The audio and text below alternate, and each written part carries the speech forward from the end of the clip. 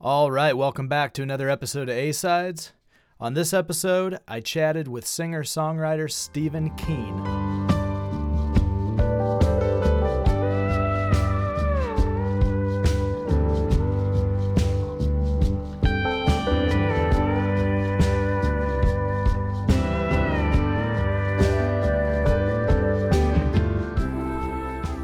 Hey, good, Steve. How you doing? All good, all good. Thanks again for the opportunity for today. Hey, no problem, man. Thank you for calling in. Awesome. So, hey, Steve, what all you got going on, man? I know you got a new song coming out called Them and Yep, Us. them and us. Yep. The song is set for release August 28th.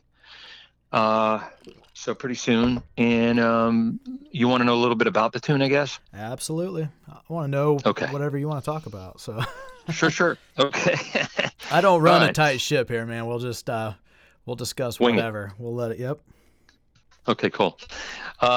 So them and us was a sort of a song that I was looking to write about the mindset between somebody about really building walls around them and us. And I wrote it about a month before, 6 weeks before the Floyd incident.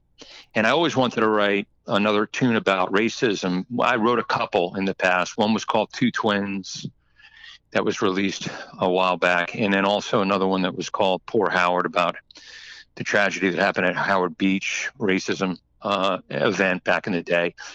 But my mindset for this song was really writing more about the them and us in religion, in politics, in sexual preference, orientation, I should say. And it's bigger in my mind. It's always bigger than just the although the racism thing is huge. We as human beings carry prejudice amongst political organizations, amongst religious organizations, amongst people different than us on their sexual orientation. It's bigger than just the racism issue. And so I wrote this, believe it or not, 6 weeks before the Floyd incident, with the mindset of religion, race, politics. And what that means is, politics wise, it means Democrats, Republicans, the Democrats on one side, Republicans on another, and mindsets, walls, them and us. Religion, Judaism, Catholicism, Protestant, Muslims, all thinking their own tribe is them, is us rather, and everyone else is them. And what that kind of influence is in America and in the world. And then what happened, ironically, and also money, actually, poor and wealthy, them and us. And what happened, ironically, is when I finished the song, or was close to finishing the song, I had a few more verses to write. The Floyd incident happened. And so I added the last two verses of it relative to what happened with Floyd. And then we put it out, we mastered it. We finalized it and mastered it and put it out. We didn't put it out yet, but we just, started the process of distribution. So that's really the mindset behind them and us. And the label, basically they took it to do a video really reflective of the racial situation in America and around the present day and the past, and you'll see, did you see, you didn't see the video yet, I assume. No, I have not seen the video. I listened to the song, but nobody sent me the video. So Okay, it's cool. not out yet, I assume, It's not out yet, but I'd be happy to send it to you. It's like a private YouTube. Okay. Yeah, but I'd be happy to send it to you. But it really is a lot about the racial situation, but it's also about what I talked about earlier, the separation in religion, politics, and the guy did a great job who put the video together. So it speaks volumes and really shows what I'm trying to say through words. Well, cool. Yeah, man. I'd definitely like to check it out. I could text it to this number. Is this a cell? yeah. It's a cell, so you should be able to text it. That'd be Okay, great, cool. man. I'd like to check it out. So, first of all, I checked out a few songs, older songs as well before she sent me the latest song, and my first thought was, as far as where I would assume you got a lot of your influence from, and so I just want to know if I'm even hitting the nail on the head here. Might be totally off, but my first guess is going to be, Bob Dylan. If you have to be a big Bob Dylan fan. I am. I'm a huge Bob Dylan fan, and he's the one who really started for me. I was lucky enough to do a couple of albums with his band members over the years. So Howie Wyeth and Rob Stoner were on the Rolling Thunder Revue, played on right. Desire with the album that had Hurricane, and I think they toured with him for 2 years. Great musicians. Howie has passed on, but Rob's still around. I did an album with them in 1990 called Keen on Dylan. And then in 94 or 5, I did another album with his present bass player, Tony Garnier, who's been with him for, I don't know, it must be 30 years now, 30 years. Oh my God. I think he started in 88.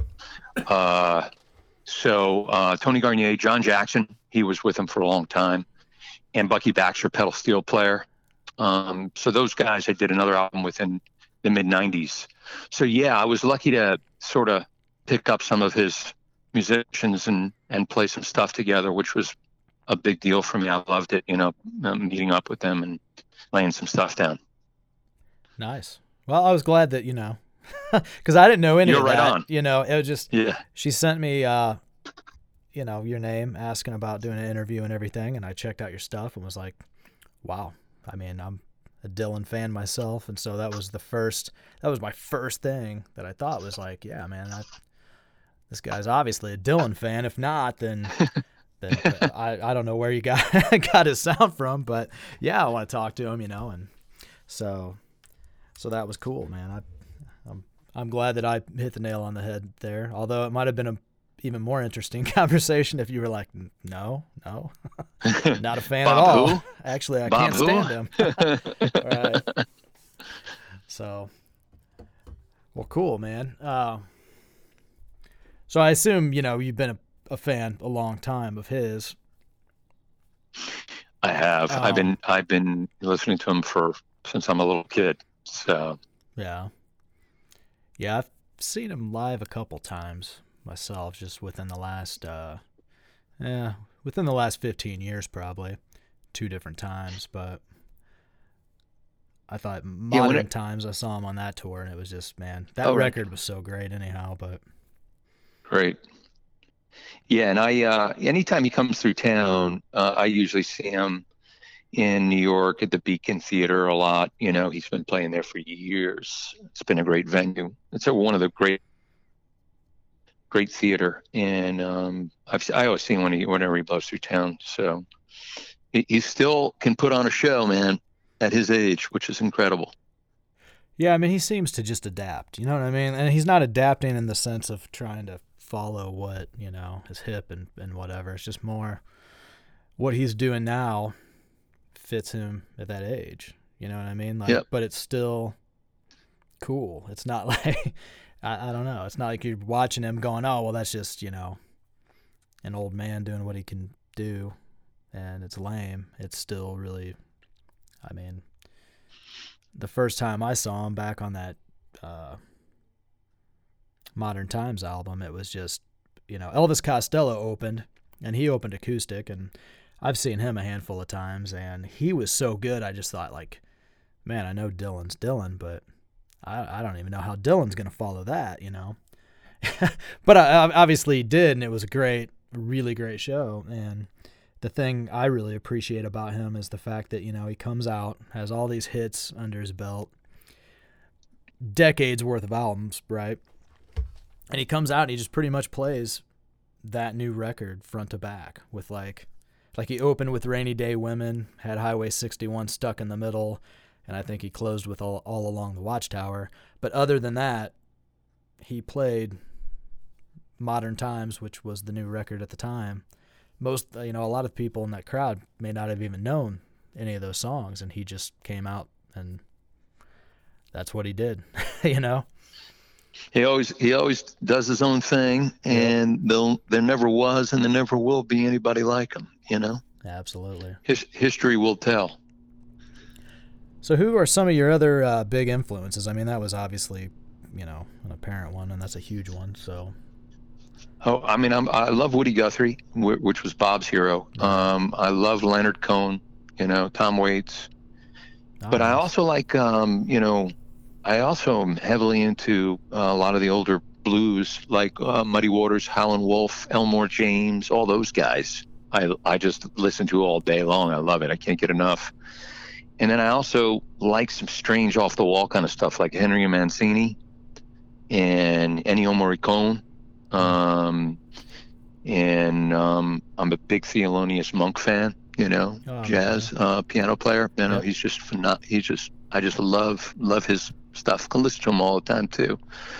So, I mean, that's really what I listen to. I don't listen to as much new stuff, although I do here and there hear things I like, but I'm mostly going back to my stuff, my comfy songs that I love, you know what I mean? And artists that I love. Yeah. Well, there's so much. I mean, I do listen to some new stuff. I mean, a lot, especially since doing this podcast. I've been trying to keep up more on newer stuff, but there's so much old stuff that I discover where I'm like, man, how did I not know about this? Why was I not listening to this 20 years ago? And then I dive in, want to own everything that band's ever done and whatever. But no, the Tom Waits thing, man, he's such a character. When you said his name, I thought, oh, wow, because it's not every day you talk to somebody that's a Tom Waits fan, and his stuff's so unique. That's why it's like, I think people that love him. There's not much of an in between. Like, you either get it or you don't. Or I think maybe sometimes the charm is that you kind of don't get it. Like, that dude is just so off the wall, and so much of a jazz influence in his stuff to where, I mean, obviously his early days was more, kind of the balladeer behind the piano. It was more digestible maybe for most people, and then he hit that time like Swordfish Trombone album where he just goes way out there. I mean, the first time I heard that album, I didn't even know what to think. Now I love it, but yeah, that guy, man, I feel like just his stuff alone, there's a lot to digest there, Yeah, and a lot of different styles within what he does, which is and I would say, if you look back at Dylan's career, how much he has changed since he, was that Woody Guthrie, almost Woody Guthrie imitator, or on his first album, or sounded like, to so many different changes, folk, country, rock, gospel, jazz, just all over, and that's what I love about Tom Waits too, is he's never fearful of discovery, and going down a different path, and that's really what Dylan has done throughout his career, and successfully, which is sometimes not really quite easy when you change paths. Right. Yeah, I mean, he has, kind of the famous the show where he bust out, and I can't remember the exact year or the venue, but when he bust out the electric guitar for the first time, and everybody's booing him and just throwing stuff at him, pissed. They're so mad, That was Forest Hills, 1965, the summer of, and he came out and they booed him, and they booed him throughout 1966 too, when he was on tour with the band. So, it's happened quite a bit. There's years where he was sort of the true folkies didn't want to hear it. You know what I mean? They didn't want to hear that he would make a change, and I think that probably only made him want to change more. Right. I know I would. Yeah, I mean, all that stuff is, probably my favorite era. I mean, Blonde on Blonde is still, probably my favorite album of his. Great anyhow. I mean, it's just, yeah, it's so good.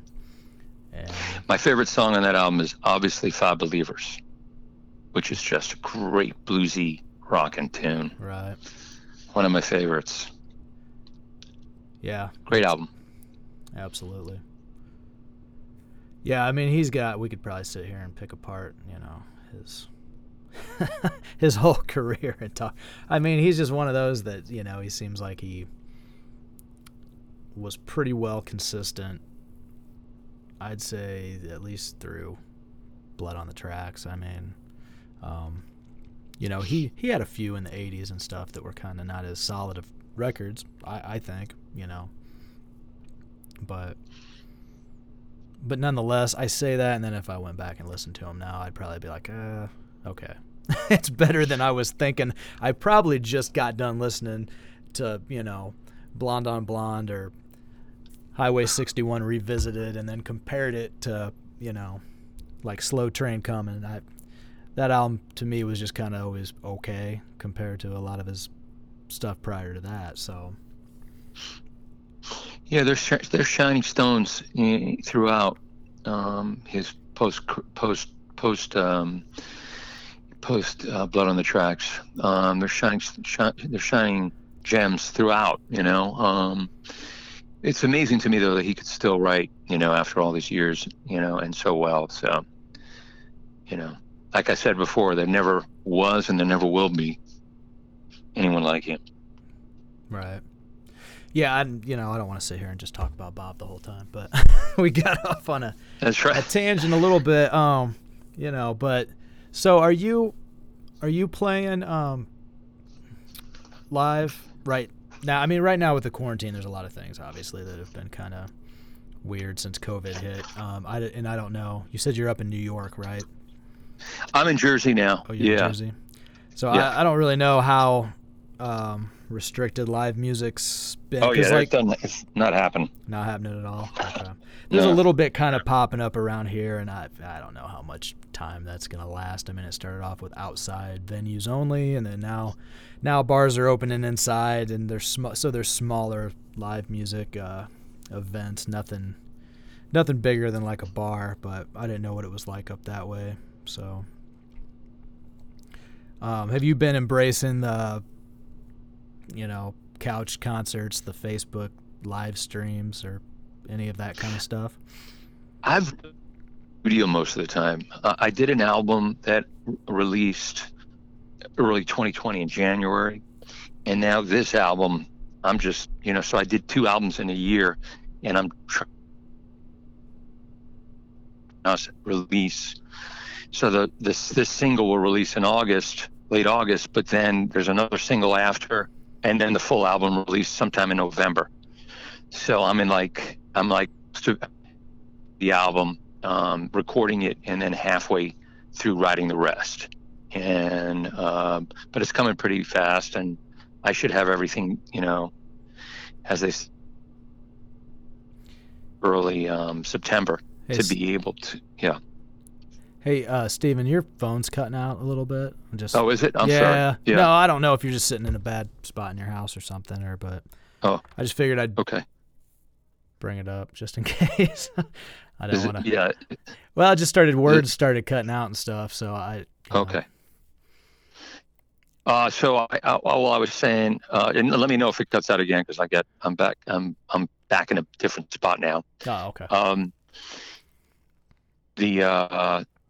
This album should be done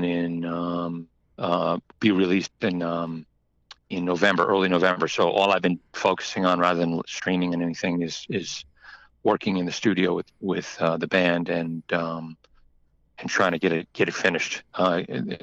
Fully written. I'm about halfway done. Right.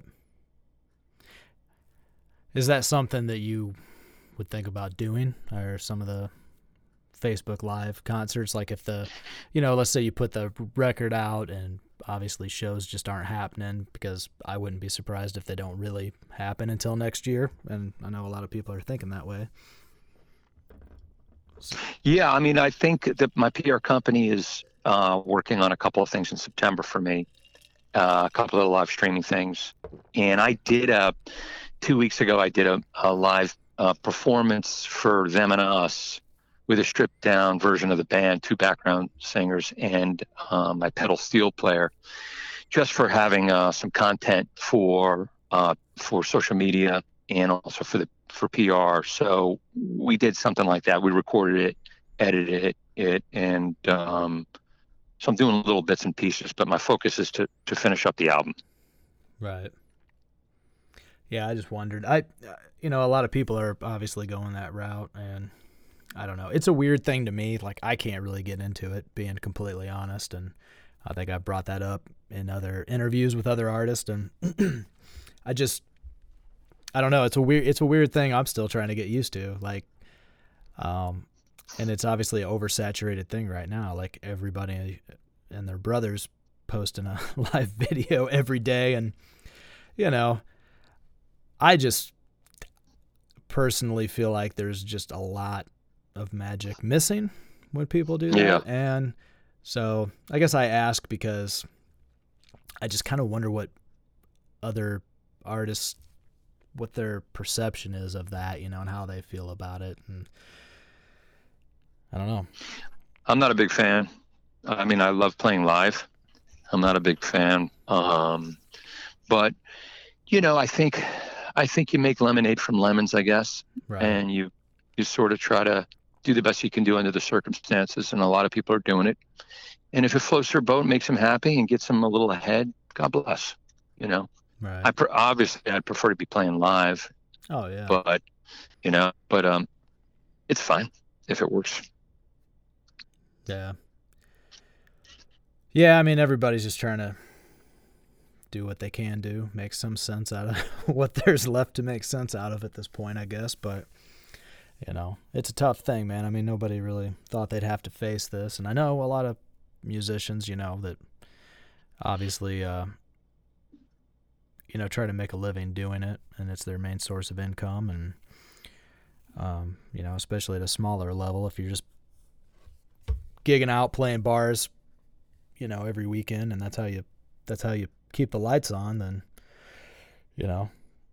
obviously you're going to try to do something during all of this. And so I'm not knocking it, but I don't, I have a hard time getting it. You know what I mean? Like, I try to watch, I've tried to watch a few different things to support some friends and stuff. And I did one myself. Cause I'm a singer songwriter as well and everything. And I had a local, animal shelter that was doing a benefit thing, and they hit me up about playing, and I really didn't want to, but I felt too bad to say no, kind of thing. It was such a good cause. I thought, well, and we actually got my dog from this shelter. So it was like I wanted to, because I wanted to help them out, but it really was never comfortable. Like, it's just a weird thing to sit there and have like your phone or whatever propped up recording yourself, and it's like standing there playing in a mirror basically. Right. And it just exactly. feels totally weird and just unnatural. But some people are obviously really good at it, so I commend them, those that are.